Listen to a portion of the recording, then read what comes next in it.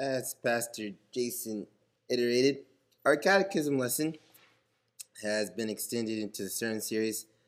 Well, not so much sermon series, but has been extended to a sermon. And so I just want to bring to your attention where we've come from till now. As you recall, Pastor JP went through the Ordo Dei Salutis in regards to that order of salvation as you come into the faith. And if you're taking close attention, especially this is supposed to be referencing back to the actual shorter catechism, you'll be able to look from questions 31 on to questions 38 as to the proper application of where he was coming from. So then, with that being said, I have the task of getting you prepared, getting you focused onto that next aspect, which is the moral law. So with that, before we start, let me pray as we look to the Lord our God now in prayer as we will begin our sermon lesson. Father, we do thank you for this Sabbath day that you've given us, Lord. We thank you that you made us mindful of this Sabbath.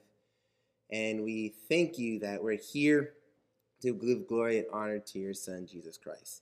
And with this, Lord, as your servant teaches your people today, be with him, as it is a show to them that you are continually with them, that your truth is continually here to preserve them, and that today's sermon is to show them where true obedience lies, why their faith still must be in you, and how they can have rest and comfort knowing from the time you brought Adam into this world to the last person who will be here, you have given people your word to keep them upright.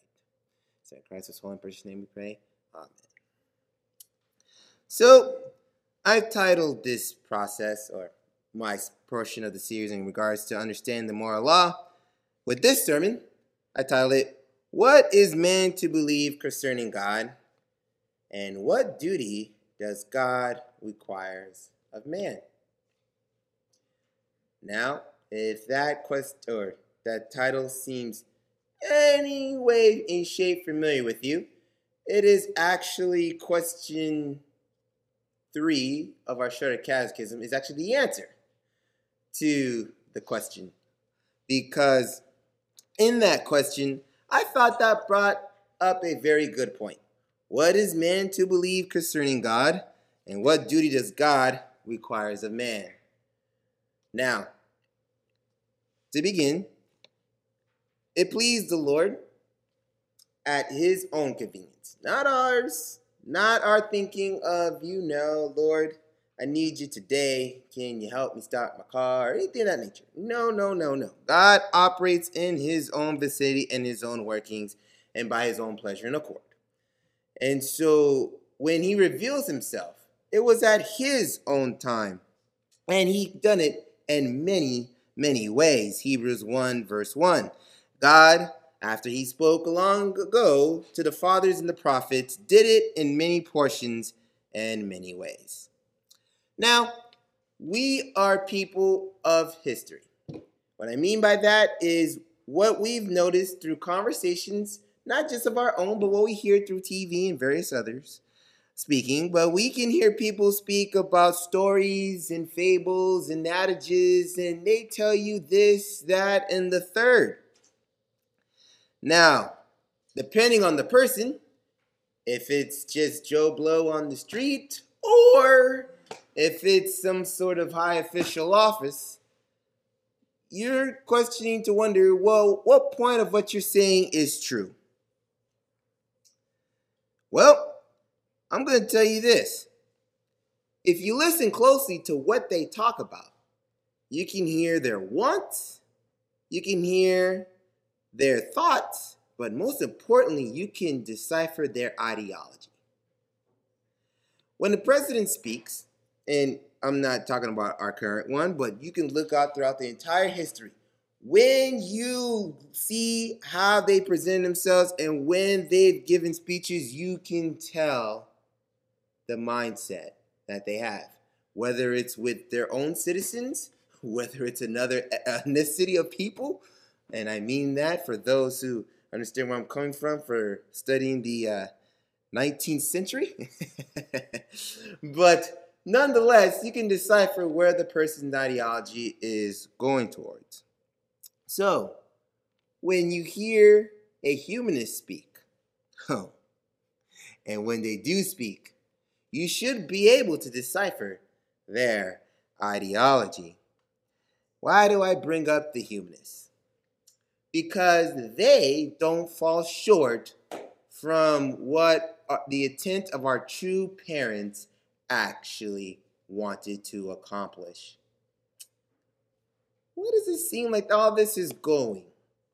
Well, if you have your Bibles, I want you to open your Bibles to Genesis chapter 3. I'm going to bring your attention first to verse number 6. It reads, "When the woman saw that the tree was good for food, and that it was a delight to the eyes, and that the tree was desirable to make one wise, she took from it and ate, and she also gave it to her husband who was with her, and he also ate." You see, the reasoning that our parents took forth of the fruit, they were looking for wisdom outside of God. Oh, that's a conjuring. And if you listen to the humanists, when they talk, they want to convey that same wisdom. No, you don't need God to advance human civilization. All we need is ourselves. I'm the one who can start my car. In fact, I'm the one who decides if I'm going to wake up tomorrow. Really? Is that really the case? So, sometimes, to be funny, you can pose a question. So, if you're hurt, cut, broken bone, where do you go to? Well, I go to the hospital. Why? To get checked. Why? I thought you can heal yourself. You're the wisest of them all, right? But they don't see the reasoning behind why we have doctors. They just see the evidence by which things actually happened. But they can't put together the why. But I just gave to you here. Our parents sought knowledge. They wanted to seek wisdom outside of the workings of God. Ecclesiastes 7:25 and 29 even puts this in more adequate prospect. I'll start at verse 25. "I applied my heart to know, to search and seek out wisdom for the reasoning of things, to know the wickedness of folly, even of foolish and of madness." But note what he states, the preacher states in verse 29. "Truly, this is what I only found, that God made man upright, but man has sought many schemes." You see what the preacher was trying to convey with verse 29 goes back to what I showed you in Genesis chapter 3. The very fact that human beings throughout the entire history, through all their fables and adages and stories and speeches, were trying to convey a thought process, that shows that they're the ones that shape their lives. They're the ones who make the decisions. So I want to bring your attention now closely, because my introduction is not yet done, but I want to bring your attention closely to what the preacher was stating in the fact that now, after stating, "I applied my heart to search for wisdom, but I only found that men seek out their own devices," depending what version you're reading from your Bible. How is it? What was God's plan to make man upright?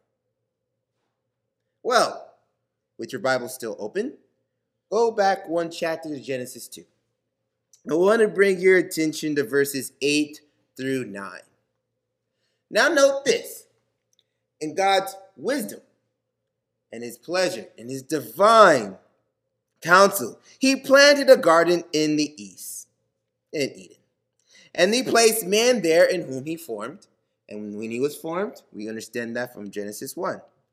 And out of the ground, now note this, out of the ground the Lord God caused to grow every tree that was pleasing to the sight and good for fruit.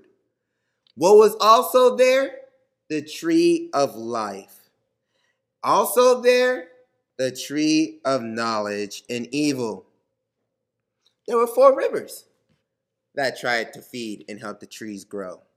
And note what the Lord does in verse 15 of that same chapter. The Lord God then took man and planted him into the garden to cultivate it and keep it. Now, with all that being said, look and note the wisdom of God and how he first wanted to have man. Now, granted, obviously we know the way the story goes and then what the way the scripture conveyed it and what reasons why, but nonetheless, God had the proper plan to keep man upright. And I showed you to you here. He grew trees where it was good and it was proper for him to eat. The tree of life, which understanding what the representation was, fed and kept Adam alive. But note in verse 16 and 17 what he commands him. After doing all of this, after preserving Adam, the Lord God commanded from any tree of the garden. So the trees I told you about in chapter 2, verses 8 through 9, all those trees you may freely eat, including the tree of life. The only tree you cannot eat from, the only tree you shall not eat from, is the tree of the knowledge of good and evil. And what was the condition? Because the day you eat of it, you will surely die. So, as I'm going to close the introduction here, I'm going to bring your attention in this little contract that God has with Adam. Now, our confession in the Shorter Catechism, the answer to question 20, stated that God entered a covenant of life with Adam. I think I should be able to convey that to you here, especially with the fact that the tree of life was in that garden and it sustained Adam. He may not have known that the tree of life represented Christ, but nonetheless, the Lord commanded him to eat from any tree in that garden except from the tree of the knowledge of good and evil. So, upon the commandment that God gives Adam, it was upon Adam to have perfect, personal, and perpetual obedience. And that tree of life was a pledge. You eat from here, you stay alive. But that day you eat from the tree of the knowledge of good and evil, well, here are the ramifications. You will find death. And you know something that people don't give a lot of credit for? Adam agreed to those conditions. You know, it's kind of funny. Yes, God commanded Adam. But we note here that being left to the freedom of his own will, which was actually an answer you'll find in our Shorter Catechism for questions 13 and the larger in 21, Adam had the liberty to eat of the trees of the fruit that were coming from the earth. And that's what God gave him. But the thing that Adam did not consider in his own wisdom was that he thought he knew more than God. He thought the tree of life wasn't enough. He thought, all the trees you gave me, this doesn't satisfy my belly. It doesn't work this way.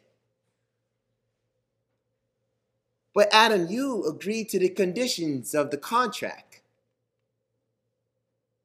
In fact, it is unilateral.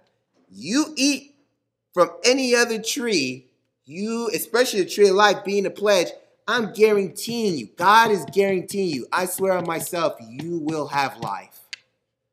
But the day you eat from the knowledge of good and evil, that tree, you will find death.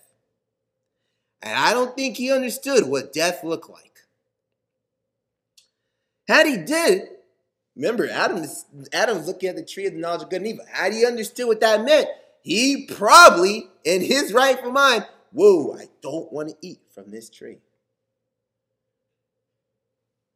But that's not how it unfolded now, is it? So, after eating from the tree, and you believed, quote unquote, that it made you wise, you invalidated the covenant of life that God had for you. And because you couldn't keep your bargain, you found death. And even now, still to this day, just like our parents, when they're looking at that tree and suppose that they were going to be the wisest of them all, the preacher states, and I only found that men sought out their own devices. You know, it's funny, the humanists don't want to give God the credit he needs and deserves. And they want to shun Genesis like it's just a fable and a story that it never really truly happened. But, you know, the funniest part is that Genesis really speaks more about the nature and how they behave. And if, like I said, if you really listen to them, and you get down to the core of it, you notice they are not too far away from how Adam and Eve behaved. So where's this diatribe going, you might be thinking? And I'm going to close my introduction with this. And now, if you turn your Bibles to Proverbs 2, I want to bring your attention to the reasons why the preacher can state that God made man upright. And in his wise and holy counsel of what he performed from Genesis 2:8 to Genesis 2:16 and 17, he wanted Adam to understand there's going to be wisdom if you are seeking me. Solomon states, starting with verse 2, make your ears attentive to wisdom and incline your heart to my understanding. Verse 4, if you seek her like silver and search for her as for hidden treasures. Note the intent behind seeking wisdom. But I just conveyed that our parents tried to be the wisest of them all after looking at the tree, right? Like, they were trying to seek wisdom. What wisdom are you trying to convey here? This wisdom, if you go down to verse number 5, is now you understand and discern what it means to fear the Lord. Now you discover the knowledge of God. And Solomon continues by stating, it is the Lord who gives wisdom. You don't find it of your own. Because from his mouth comes knowledge, and from his mouth comes understanding. And in him is stored sound wisdom for the upright. And he will be a shield for those who walk in integrity. He will give you the guard for the paths towards righteousness, and he will preserve you all the days of your life. You, on the other hand, will be able to discern righteousness and justness. You will know what equity and equality will look like. And you will know that you will find this knowledge to be pleasant to your heart. You see,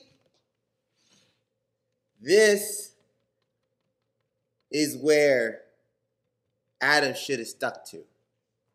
And God set it up for him. He set it up well.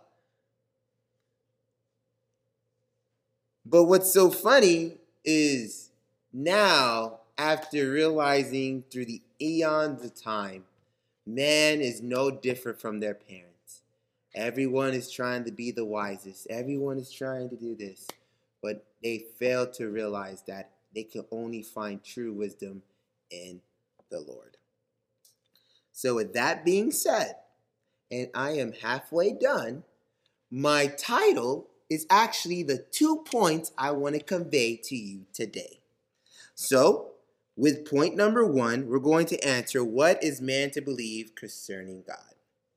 By this point, I want to bring a sub-point, which is, how do we know God first? We must have a proper understanding on the basis of how authoritative the scriptures are. They are to be believed and they are to be obeyed. 2 Timothy 3:16 states that all scripture is inspired by God and is profitable for teaching, for reproof, for correction, for training in righteousness. For why? The authority of the scriptures, and that is supposed to be obeyed and believed. It depends wholly on God alone. He is the author thereof. So when you take the book, do not take it with criticism, for it is to be the word of God written. And it's going to be your starting point. If you remember in Matthew 7, and I keep bringing that up because that foundation is so important. Matthew 7:24 through 28 talks about that foundation. The Christ makes it very clear. If I am not your foundation, anything that anybody says was going to sway you. But if, and indeed, if I am indeed your foundation, you can prove the test of time and know what is truth and what is not. So, going back on the authority of the Holy Scriptures, a lot of the humanists like to say, well, it was made in error and because it was written by men. It does not depend on the testimonies of men or any church. Our catechism even states that. If you look at the standards in chapter 1 in section 4, it makes that plain and clear. But that's not to discard the diverse manners as to which God wants to communicate with the people. And I'm going to bring that up. In this, when God gives the authority by which the scriptures are, they just attest of itself. It's self-attesting. And it's supposed to be, in that it self-attests, give comfort and be able to propagate the truth to the church. Proverbs 22:19 through 21 states, so that your trust may be in the Lord, I have taught you today, even you. Haven't I written to you these excellent things of counsel and of knowledge, to make you know the certainty of the words of truth, that you may correctly answer him who sent you? See, there's that defense.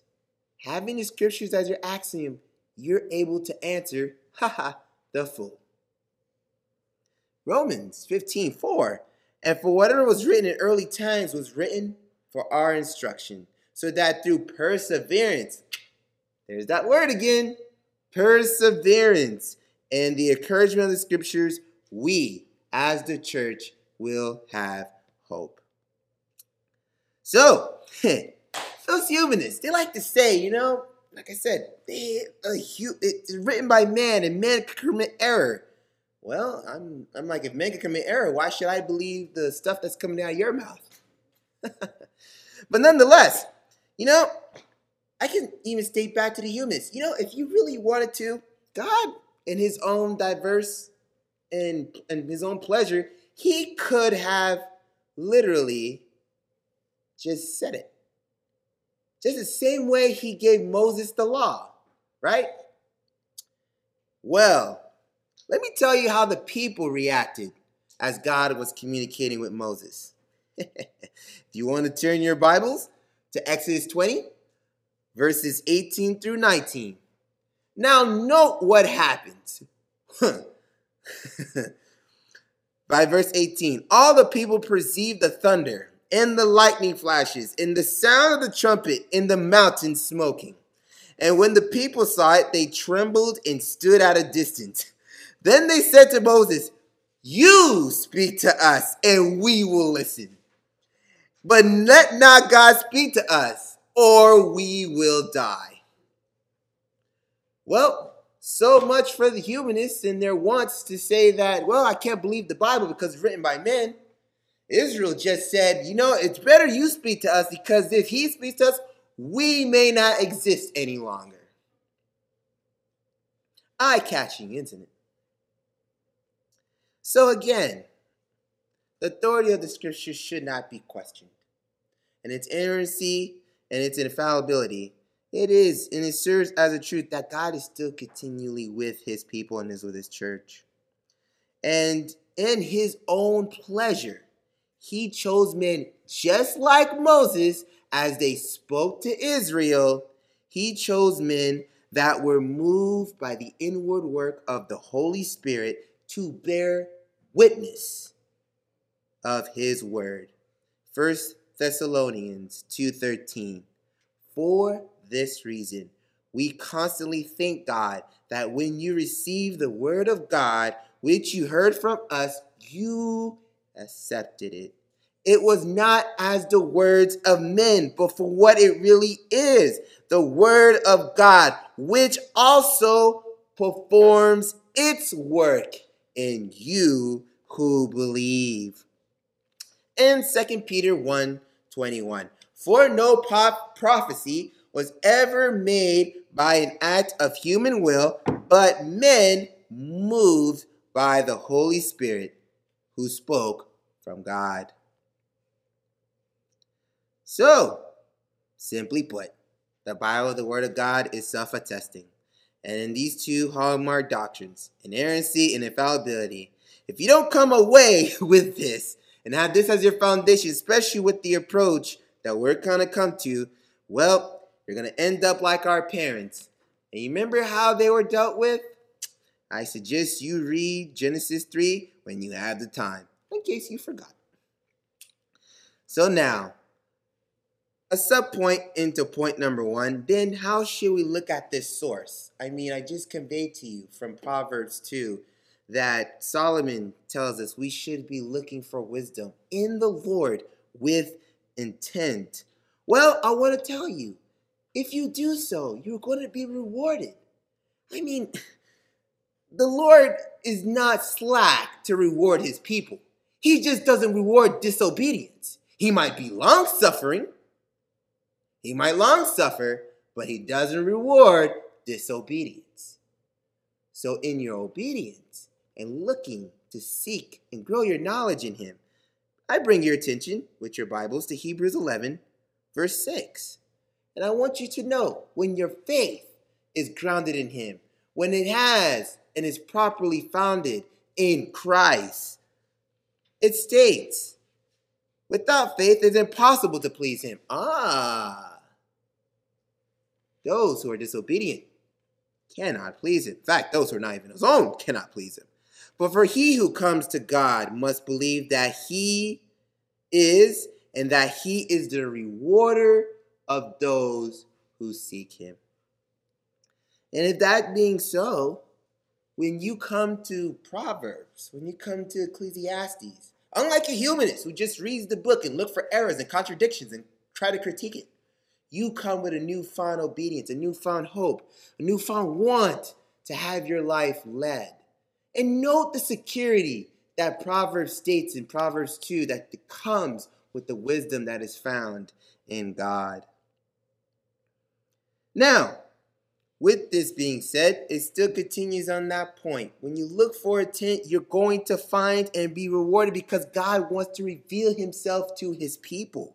So you will know about his personhood and the Godhead. You'll know about his decrees. You'll know about how he executes them in his works of creation and of providence. You'll know about his attributes, both commutable and incommutable.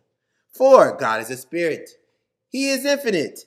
He is eternal. He is unchangeable in his being, in his wisdom, in his power, in his holiness, in his justice, in his goodness, and in his truth.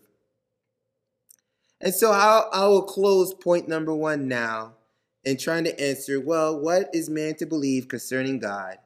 The Holy Scriptures, as all this should be put together, is the only source that man needs to know about how to know about God.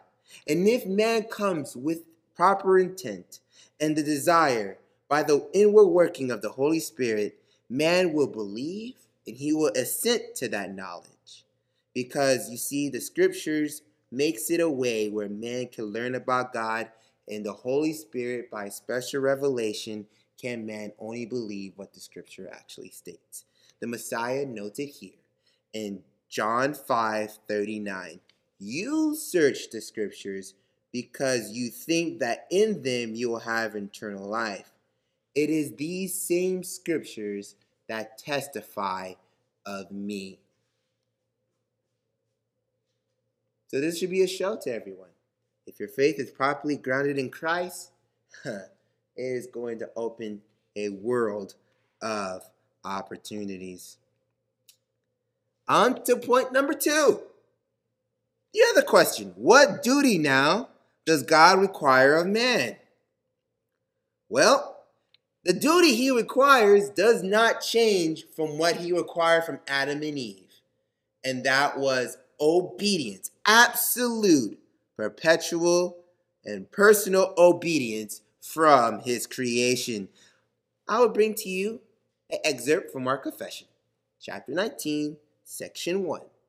God gave Adam a law as a covenant of works by which he bounded him in all his prosperity. That means everyone who was born from Adam to personal, entire, exact, and perpetual obedience. And God promised life upon the fulfilling of it, and threatened death upon the breach of it. And he endowed him with the power and the ability to keep it. Romans 10, verse 5. For Moses writes that the man who practices the righteousness which is based on the law shall live by that righteousness. Now, that does not mean, and I say this with the greatest amount of sincerity, that does not mean just because we're in grace, your obedience has been abrogated. The reason why is because a lot of people like to state that, well, God gave a law and I can decide if I want to do it or not.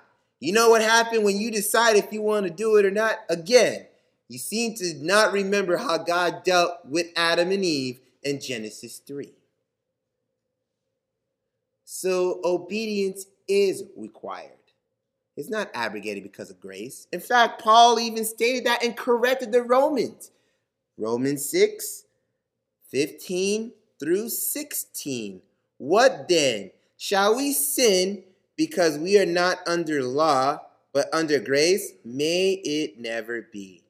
Do you not know that when you present yourselves to someone as a slave for obedience, you are slaves of the one you obey?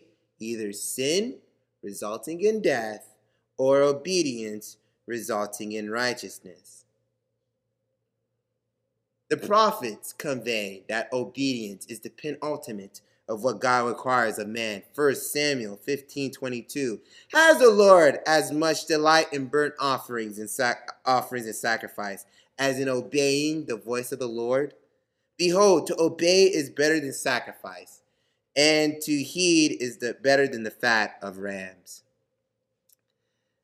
And with your obedience, it will come with an aspect that it will show that you actually truly love God. And he will then love you in return. John 14, verse 23. Jesus answered and said to him, if anyone loves me, he will keep my word, and my Father will love him, and we will come to him and make our abode with him. So someone asked me, well, Pastor, I feel compelled to love the Lord, for I see it's commanded by Jesus. But how can I now do that? What has Jesus given us? What has God given us that I may be able to do that? Well, what I will say to him is that as a shepherd leads the herd to go here and to go there, our shepherd in turn gave us the moral law as a way we are to know how to obey him. And with that,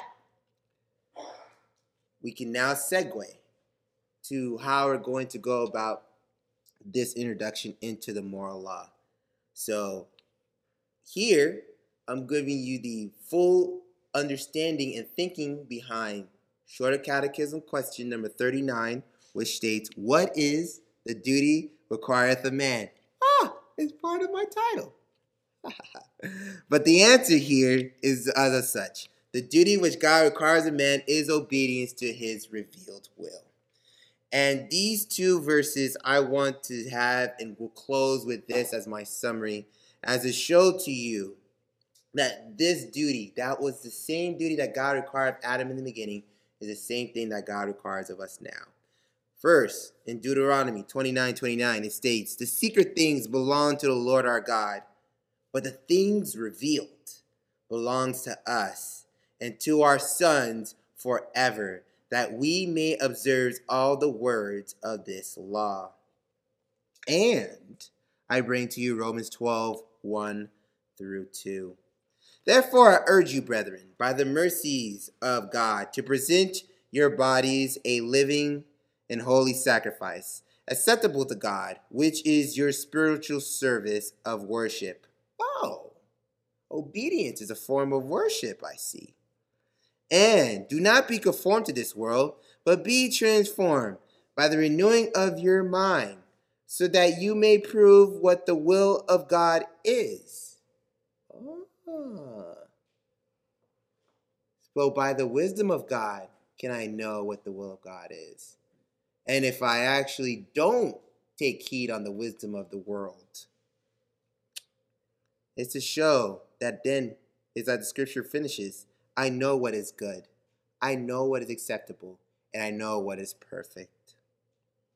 So, as we will embark on this journey with the assistant pastors and myself through the moral law, I just want to make sure that you guys will have an understanding of why we have an appreciation of the law of God. In fact, I'll tell you now, through the setup, the pastors and myself will be taking an extensive amount of time in this doctrine, other than what we've done before, because by this law, do we know our Lord? Do we know his wants? Do we know the blessings? Do we come to knowledge? Do we come to wisdom? In fact, because we just went through that sermon series with our senior pastor, which I'm praying that he's doing well and been improving in health, he went through 127 sermons, which I don't even think anybody was simply counting or remember counting. So you may have lost your count around number 75, but he went through 127 sermons on the law of God. And if you really want to think about that, I looked at the timestamps, and I know there were certain sermons in between that. It has spanned 4 years.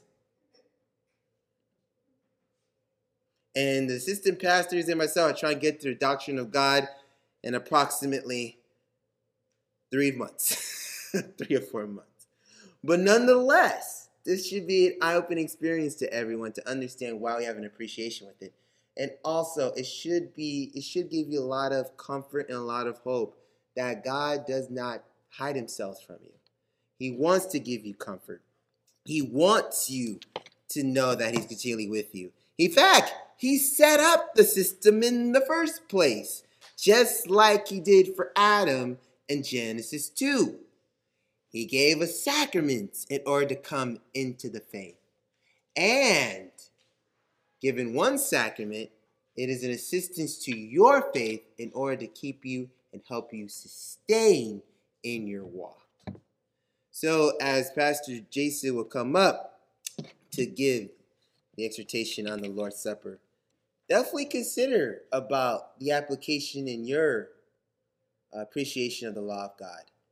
And think about that self-examination that you do on your own throughout the week before you come to the table.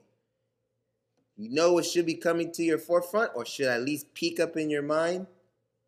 How you behaved as compared to the moral law. And when you do come to the table again and in your examination, it's with the faith in Christ, but in also make right by your repentance to show that indeed you seek a yearning to obey God. Shall I look to our Lord God now in prayer?